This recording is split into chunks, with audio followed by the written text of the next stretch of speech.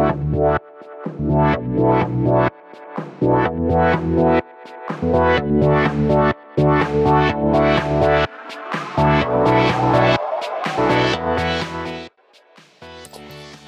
to the ITAM Review podcast, news, reviews and resources for ITAM, SAM and software licensing professionals. Woo! Yeah, go for it. Welcome to the ITAM Review Radio Show for May 2020. We're recording this on Friday the 22nd of May. Welcome everyone. Everybody, good afternoon everyone. Hello. Hey guys. G'day. G'day, Ripper. I'd like to start with a bit of industry news. This is in the Register. Welcome to the Scaremongering of the Week. I think we all knew this was coming. I'm just quite surprised at how quickly this has come about. So basically, I'll just read the headline from the Register.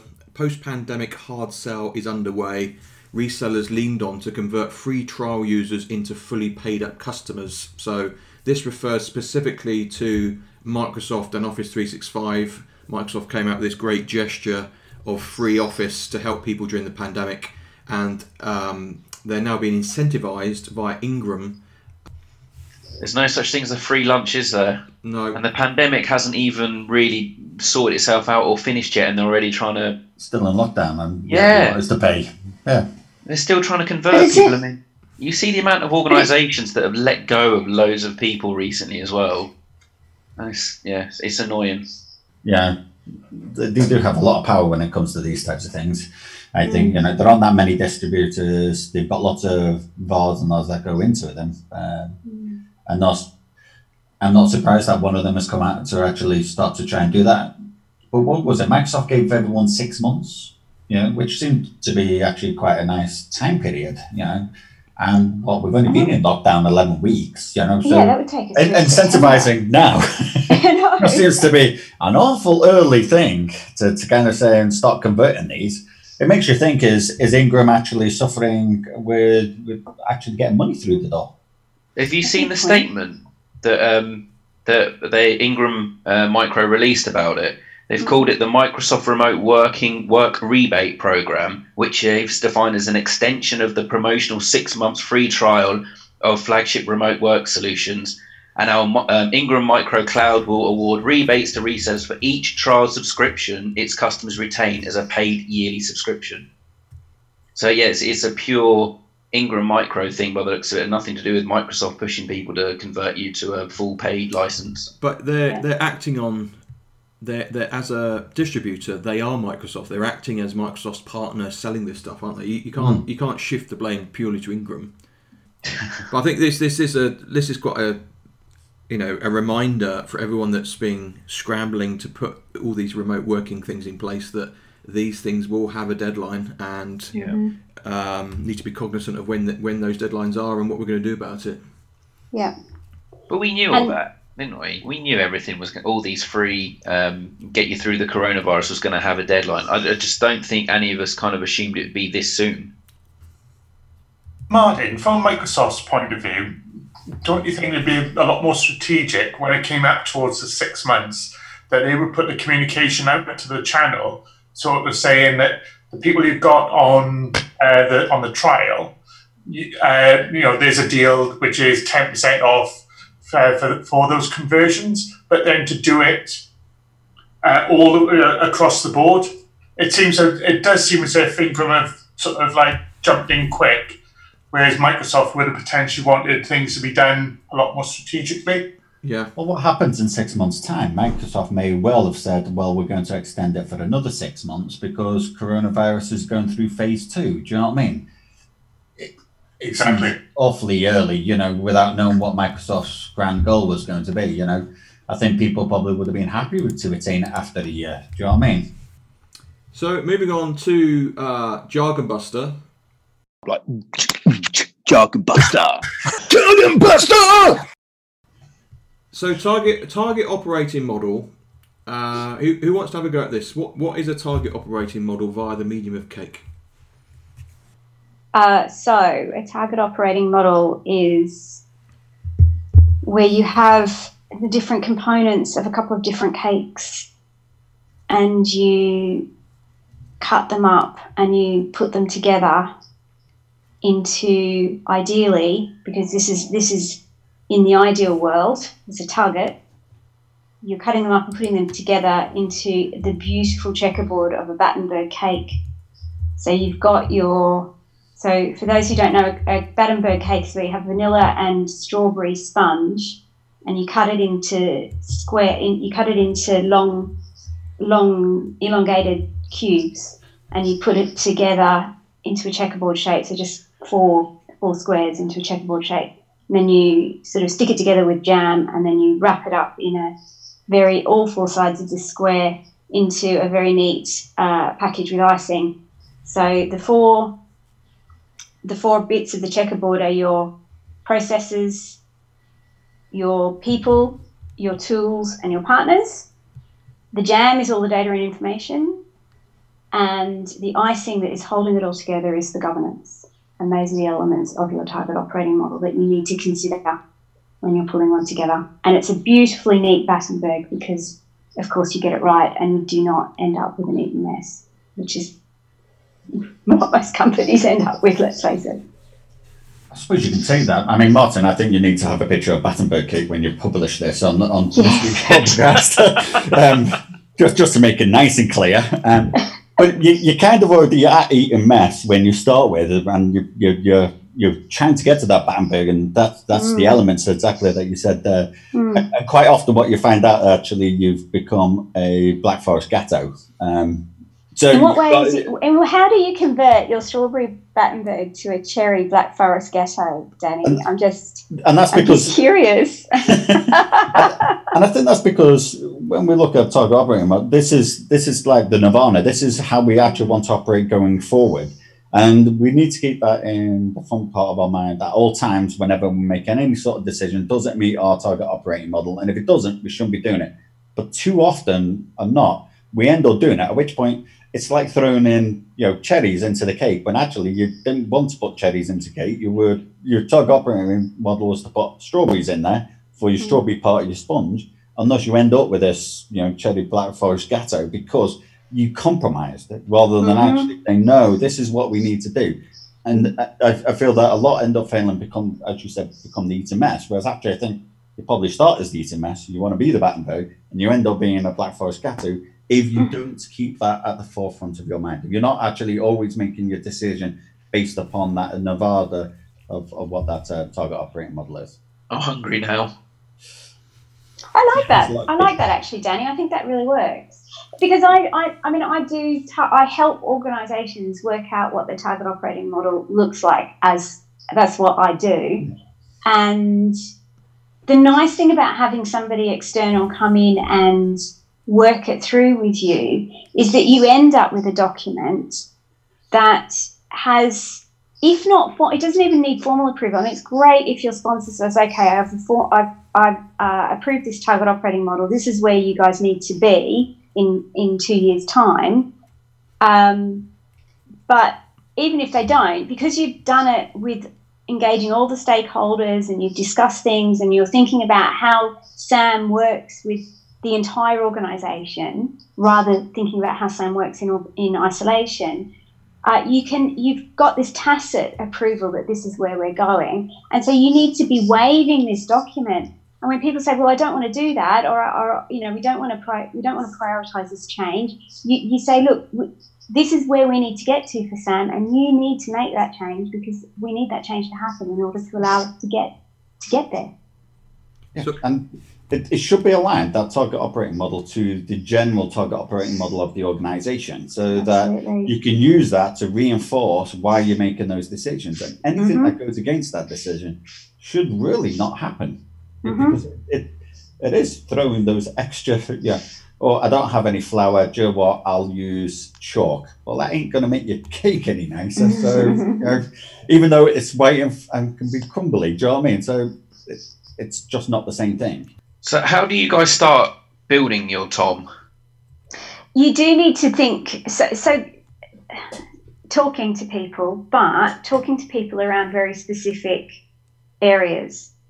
And the concept of an operating model is not, it's a business concept in the sense that businesses have an operating model. They have a way that they work.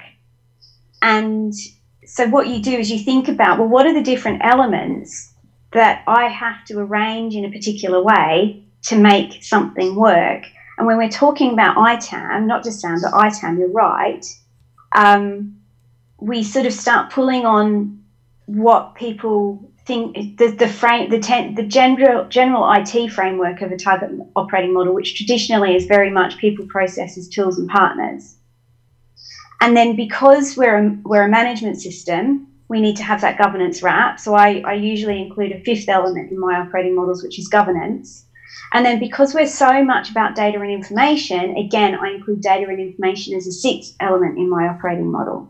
So, and if you start talking to people about, and just structure conversations in that way, and you might not need to talk through all six elements of the model with absolutely everybody, but you do need to make sure when you're engaging everybody that you are thinking about, well, what role do these stakeholders play in each of these six different elements? What do they need to be playing in order for SAM to work? And then helping them understand what the roadmap looks like for them to move from where they are now and how they function now in terms of the broader software asset management system to where they need to be in future, so that they're supporting what we want our operating model to look like, what we want our SAM system to look like in the future. So the thing about a target operating model is it's the target. The operating model is how you actually are working now. And by the time you get to 2 years' time, which is when you wanted to be in your target operating model, you're going to be in an operating model, and then you've got to think about, well, where do I want to be in another 2 years' time? What's my future, Tom? Journey. In that case, is it not just a fancy word for vision? It's the next level down from vision. Yeah, vision is like a one sentence that says this is what we want to do. The target operating model is how do you actually reach that vision? What are the components that I need to put in place to reach the vision? And then each area will then have its own target operating model in order to reach the company operating model. It reminds me of when we've done work in the IT service management space in the past. That you'll meet ITIL zealots who have swallowed all 5 books or whatever, however many books there is now, 2-3 books now, isn't it, or something? And you have to follow the scripture according to ITIL. And it sounds like the target operating model is, this is what best practice looks like specifically for this company, and this is what we're going to be looking like. Is that a correct interpretation? Yeah, so it's tailored for this company, but I think we're missing the importance of the level of detail. So if you go into an organisation and start talking to people about the minute detail of the change that needs to happen in order to get where you want to go, it's like following an ant trail. Your head is down. All you can see is the tiny little bit that's within your circle of vision. And so you're not quite sure whether you're going in the right direction or not. Plus, you're getting bogged down in the details. You're trying to clamber over a grass stalk because it's in your way, and it's really difficult getting over the grass stalk. Your strategy lifts you right up to the 40,000 feet where you're jumping out of an aeroplane and gives you that really broad landscape view. So you can say to people, okay, there's a field over here, there's a town over there. This is what this really high-level broad landscape view is. And if you're a senior manager, that's what you want to be understanding. The target operating model is the next level down. And it's that level that says, okay, let's just provide an additional level of detail, a bit more of a high-level understanding, but that's targeted at these particular elements of our operating model. But if you start at the top and work your way down the level of detail, then you don't get bogged down in the detail. You're communicating to people the changes you want to make and why, and it just makes the whole thing easier for people to actually drive change. And I think too, the benefit of having some sort of operating model is that it starts to shape and form your comms plan as well. Mm-hmm. So previously, I've seen too many SAM engagements. The SAM engagement, is wholly rooted around installing and configuring a SAM suite, of which is a sizable chunk, from a starting position. But over time, people aren't going to be so fussed about the number of agents you've rolled out. They're not going to be so fussed about the database at the back end of the SAM suite and its performance. They want to actually see the data that the SAM suite can generate, and data too that supports their higher business goals too. So I think that's another thing that we need to stress as well. Your strategy feeds to your operation, and your operation should feed to the data, and the data should feed back as well.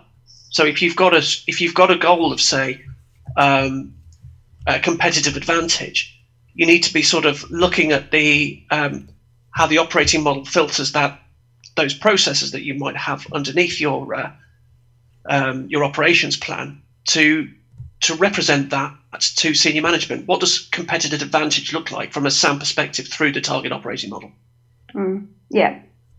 How do you use the target operating model in context with a business plan or a roadmap, and what audience does it have? Can you put it in context of the other things that you might present to the CEO or whoever else is signing off the whole project? Okay, so a strategy will go to your CIO probably. Your target operating model will go to the leadership team, because your target operating model is starting to dig down into the detail of what do the architects need to do, what do the service management people need to do, what do the procurement team need to be doing. Then your SAM plan, so your next level of detail, will probably go to your own line manager. So, and you'll be saying, right, we need to be doing X, Y, and Z, and starting to look to build out what is starting to look more like a project plan. Danny, do you resonate with some of this? You put a business plan in, presumably to the boss to say, this is what I'm going to do, this is how I'm going to change things. Was a target operating model within that? Yes, so that's part of the strategy document. The target operating model, what is that we want to get to at the end point, either in a 3-year time frame, and then all of the business decisions that we need to make in order to go and get to that part. How we actually going to get there. And then from that, we break it down a bit further, and it becomes little mini projects on, okay, so we need to go and get the tooling in place, and what tooling are we going to do, and how are we going to pick that tooling? How does that match to the overall business target operating model? So we chose our tooling based upon what the organization is doing, not always what would have been probably the best tool for SAM. We had to balance it up between what it is as an organization we wanted and what SAM needed to achieve in relation to its target operating model. And so to give a little bit of context on that is, we have a large part of the organization. In fact, all the organization is investing in a particular tool. That tool has a SAM capability, which isn't quite as mature as it should be, but is getting there. At which point, so we decided to use SAM within that tool, knowing that it may be 18 months until we get the full value from that tool. But that still meets with our target operating model, because our target operating model is 2 to 3 years down the road. Well, it's about 2 years now. We're about a year into it. So it's about 2 years left to get to that end target operating model. And we're implementing that. Also, how the team ends up looking. How are we actually going to operate SAM for ourselves? Also, what's SAM going to be responsible for? Is it just going to be responsible for software, or is it going to be transformed into a more of a full ITAM role and start doing hardware asset management? As part of the target operating model is to actually look after the whole of ITAM, because we don't feel that we should just be concentrating on just SAM. But it was, I kind of could say that we had kind of 2 target operating models. One, if we were to go to a full ITAM model, and one if we weren't able to get that buy-in. We've been able to get a lot of that buy-in, unless the SAM team is responsible for the CMDB, is responsible for service mapping now, and we're starting to get into lots of these little areas that actually really provide a lot of value to the organization, not just through SAM, but also through HAM as well. And so we're moving down those tracks the same way as what Callie's kind of saying is, once you've built all of those areas, you've got your Battenberg cake, and now we're kind of bringing all of the recipe we're bringing all the ingredients together, and then we have to actually follow the recipe to get us to the Battenberg cake. Hopefully we don't overcook it or anything else, or undercook it. Don't want a soggy bottom or anything, but but basically, about getting to that cake at the end, and you've got all of those elements that go into that. So it is kind of like that that what would we like this to look like, and how are we going to get there? And as Kylie said, that takes a lot of time and thought in order to do that, and takes a lot of stakeholder buy-in in order to help you progress each of those elements. I think that's an important point, Danny, about that stakeholder buy-in and engagement, because if you haven't got that, I mean, like with implementing ITAM, HAM, SAM, etc. as a whole, but trying to build that target operating model to hit all of your stakeholders' kind of requirements for the next few years for whatever you're trying to implement, to have their support and get them on board and get them along the journey with you is really important. Otherwise, kind of like what we're discussing for the podcast about processes just sitting on a shelf, a Tom could just sit on a shelf gathering dust if it hasn't got the support it requires. The thing is Tom helps you get that support. If they actually see where it is that you're trying to get to, and that they agree that actually that sounds like it makes sense and it aligns with where our business is trying to get to, then it's very easy to get them to go and buy in on that, because it's kind of looking at it from a 30,000 foot level. They kind of see that whole package and go, yeah, that's actually what I want at the end run. They've no idea just how bad that is right at the very beginning. But then when you start to take them on to bring all of those ingredients together, they become very much more involved in that, to say yes, because they can see it tying into the target operating model. It becomes very easy to get them to back it up from that. At least that's what I've found in a number of organizations. Once you've got that target operating model, it becomes easier to get the stakeholders to buy in. It allows you to escalate very easily, because you go straight to the stakeholders, you go straight to the director and go, it's not meeting our target operating model, it's going to break it, and we're not going to reach our endpoint, and you're bought into that endpoint. So sort it out. Quickly. Yeah, they very quickly come down on those types of things, because they're looking at it from the business target operating model, and it plugs into that business target operating model. And if one piece, it's a bit like your jigsaw. If you haven't got all your pieces to it, then your jigsaw doesn't look particularly good. So they look at it that way. I just want to pick up on a word that you used then as well about talking about roles and responsibilities, and it applies to the wider TOM model too, and it's that aspect of scope. Your target operating model will have a specific reach, and it may not be across all the company. It may be a schism of the IT department, or certain departments or whatever. So that's always one to watch out for. There's an automatic assumption that SAM or ITAM is going to throw its arms around the IT estate. It may not catch all of it. Have you played with Canvas for this sort of stuff, Kylie? Does that work? Yeah, no. So I can't remember who it was. They do a target operating model Canvas. The thing is, it's quite a business-oriented one. So, and it talks about location, which for SAM is not so specific. We don't care particularly where stuff is. It's not a particular driver or something that needs to be managed carefully for operating models in the same way that it would, where are our factories located and where are they in relation to suppliers. But it is really useful. And there's some stuff on YouTube about creating operating model canvases that is interesting to watch. Job of the week. So, software asset manager at Metro Bank in Holborn. It seems like it's quite popular. It's got quite a few applicants. £62,000 as advertised in central London. I don't know if that's good or bad. It's low. Could you develop our software asset manager? I don't think 62 is bad, but it's for Holborn. You'd want a bit more than that, wouldn't you? And the bank. Well, the thing is, it says it starts from that. So it doesn't say that's the limiting factor. It doesn't say that's all they're going to give you. Depending on your level of experience. Yeah, from 62. So it could well be 100,000. Yeah, no, that's very true, Danny. Yeah, it's starting from, isn't it? I wonder how they actually do that based on your level of experience. Does that mean, okay, if you've been doing SAM for 2 years, you're going to get that. If you've been doing it for 5 years, we've got another bracket for you. And if you've been doing it for 10 plus years, we've got a high bracket for you. No, that's called negotiation, Dave. Exactly. What are you on now? What I'm saying is £62,000 and then negotiate like hell up. Yeah. What are you on now and what do you want? Yeah.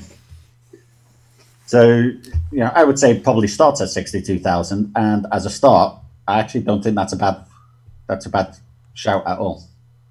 What I'd also be doing as well, if you do want to negotiate, is have a look at the job spec and look at what they want you to do, and then say, on top of that, I'm going to be able to do X, Y, and Z, and that's how you drive your negotiation up as well. Speaking of the job spec, it's a very short one. We've had much longer ones for job of the week. There's only so what will you be doing is 1, 2, 3, 4, 5, 6, 7, 8, 9 bullet points. That's good, because Very broad. The ones that end up having 500 bullet points are the ones that are impossible to end up delivering. Yeah, but at the same time, then you may not fully know what you're getting yourself in for. No, but then you can negotiate out more money. It's not all about the not money, what you told me. Danny. That wasn't what you told me you was doing. Yeah, let's renegotiate. Do you think this is, based on what we can see here, do you think this is managing a team? Do you think this is a new role with a new practice? Or what do you think? Well, I'm looking at it, and it doesn't say that you're going to be working as part of a team, does it? No reference to teams whatsoever, or leading or managing. It's purely the software side of things, isn't it? There's no people bit in there. About the only bit there that says that there could be more than one is as a software asset manager, rather than as the software asset manager. Yeah, and it freaks me out slightly, actually, if you read on from that sentence then as well, because it says you will look after how we procure, deploy, maintain, utilise and decommission. And Which means you're doing procurement, you're doing purchasing, buying. You could be doing all sorts. You'd be running around with DVDs and God knows what. Yeah, you better learn how to build those software packages. Yep. Deploy the software, maintain it, utilise it, upgrade it. Yeah, put patches on. You are now our SCCM guru. Yeah. I just I've not seen that before. Just googled in 2017. So what's that? 3 years out of date. Metro Bank had 2,800 employees. So even if they've grown really aggressively, this is quite a small. In fact, it does say on the LinkedIn profile, doesn't it? 1,000 to 5,000 employees. Yeah. So it's quite a small bank. But I think even if you are on your own here, you could get your foot in the door in financial services and jump. Financial services tend to be really complex. So even though a small user base can have an extremely complex server estate, etc., because of the things that they end up having to run. So and very high risk. Yeah. Very regulatory, very documentation led. There's a whole load of things in there that end up being good. I do like the one thing, if you're a contractor, don't bother trying to go for this role, because that one sentence, we get nervous as someone has jumped from job to job as we want people who are prepared to learn and grow. So, if you're a person who moves around a lot, that may count against you in this particular role. But otherwise, what would you be doing doesn't actually say very much at all. No.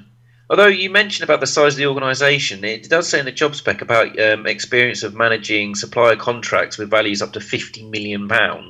I'm guessing for an organisation of that size, you wouldn't have one single contract of that much, would you? That's huge. Good. No, easily. Mainframe, stuff like that. You could. Don't forget, Dave, there's organisations in the FTSE that have only got 300 or 400 people but have thousands of servers. True. It's not always based upon the number of people within the organisation, but the complexity of the data centre estate. Yeah, I guess the customer-facing stuff. You could have a bunch of Oracle servers, you could have SAP, in fact, you could have Oracle EBS, and that could cost you 20 to 30 million pound a year on that alone. Do you know what I mean? So it really depends. Isn't Metro Bank a really new bank? Like a startup, so it was started by a billionaire, wasn't it, over in the States? So why, if you're going to start a bank, why would you buy a mainframe? I mean, please tell me they started from scratch. I was just giving you an example of you can easily have stuff over 50 million, but I wouldn't have thought these guys just have mainframe. No one wants mainframe. You do the whole lot open source, wouldn't you? No, 2010. They're only 10 years old. If you're going to start from scratch, you wouldn't do Oracle database. Not. They probably do have a lot of Oracle. They probably do have a lot of the typical ones.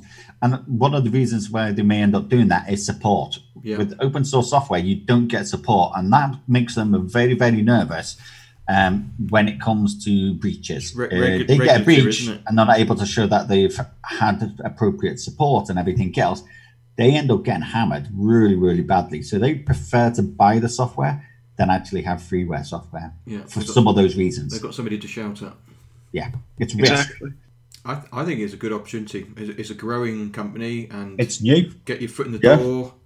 and you're in central London in a bank. It might be a small bank, but you're in a bank, and good things could happen. I like the look of it. I like it purely because it is only 10 years old.